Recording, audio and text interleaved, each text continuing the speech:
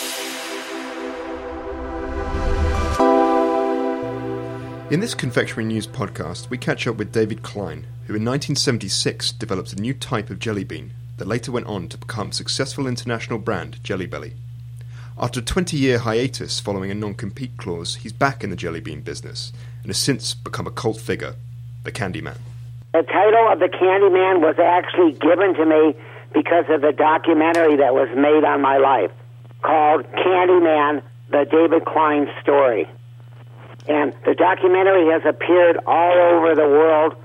You invented the original Jelly Belly, so how did you come to set up your own enterprise? I invented the Jelly Bellies in 1976, and I had $800 to my name, so I had to find a contract manufacturer. I didn't have enough money to even open up a store, let alone a candy factory.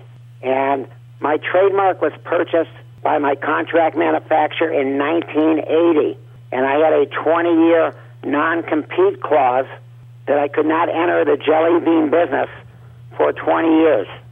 And I've always wanted to get back into the jelly bean business, and I found two people, a husband and wife, Stephanie and Jeff 30 Acre in Illinois, that encouraged me to do this.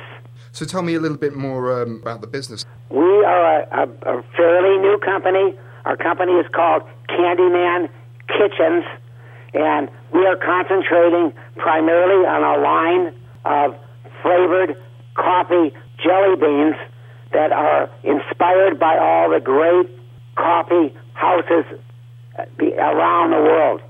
We're also doing a line of yogurt toppings for all the yogurt stores.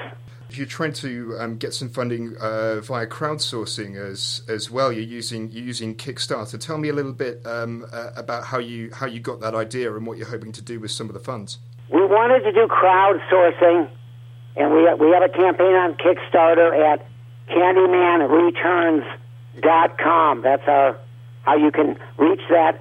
And we didn't want to have to give up any equity in the company. So we figured this would be a very good way of getting the information out there.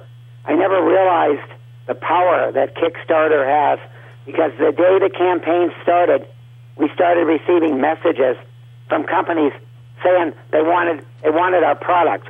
How much are you hoping to raise, and what do you intend to do with the funds?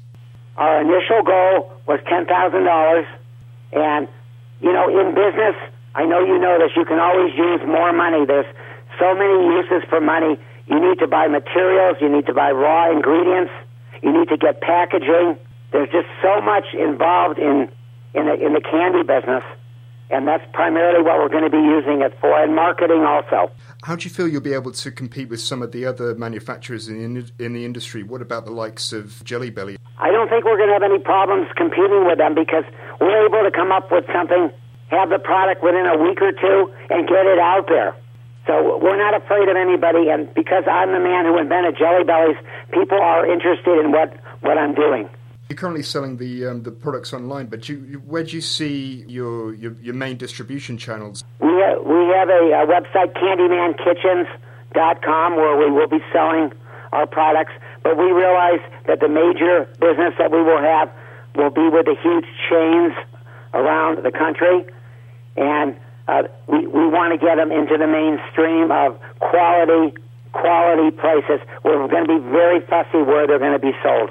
You said you see some export opportunities as well. Where would you see the main markets abroad for your product? I see the main markets for our product in finer candy stores, in finer gourmet stores, in coffee shops and coffee houses. That's where we're going to aim our product for. And what's your vision for the company and the brand in sort of 5-10 years time? We want to grow, and we want to grow with slow growth. We want to be able to turn out quality products at every opportunity. We want to make sure that we have the quality first. That's more important, because you're only as good as your last bean.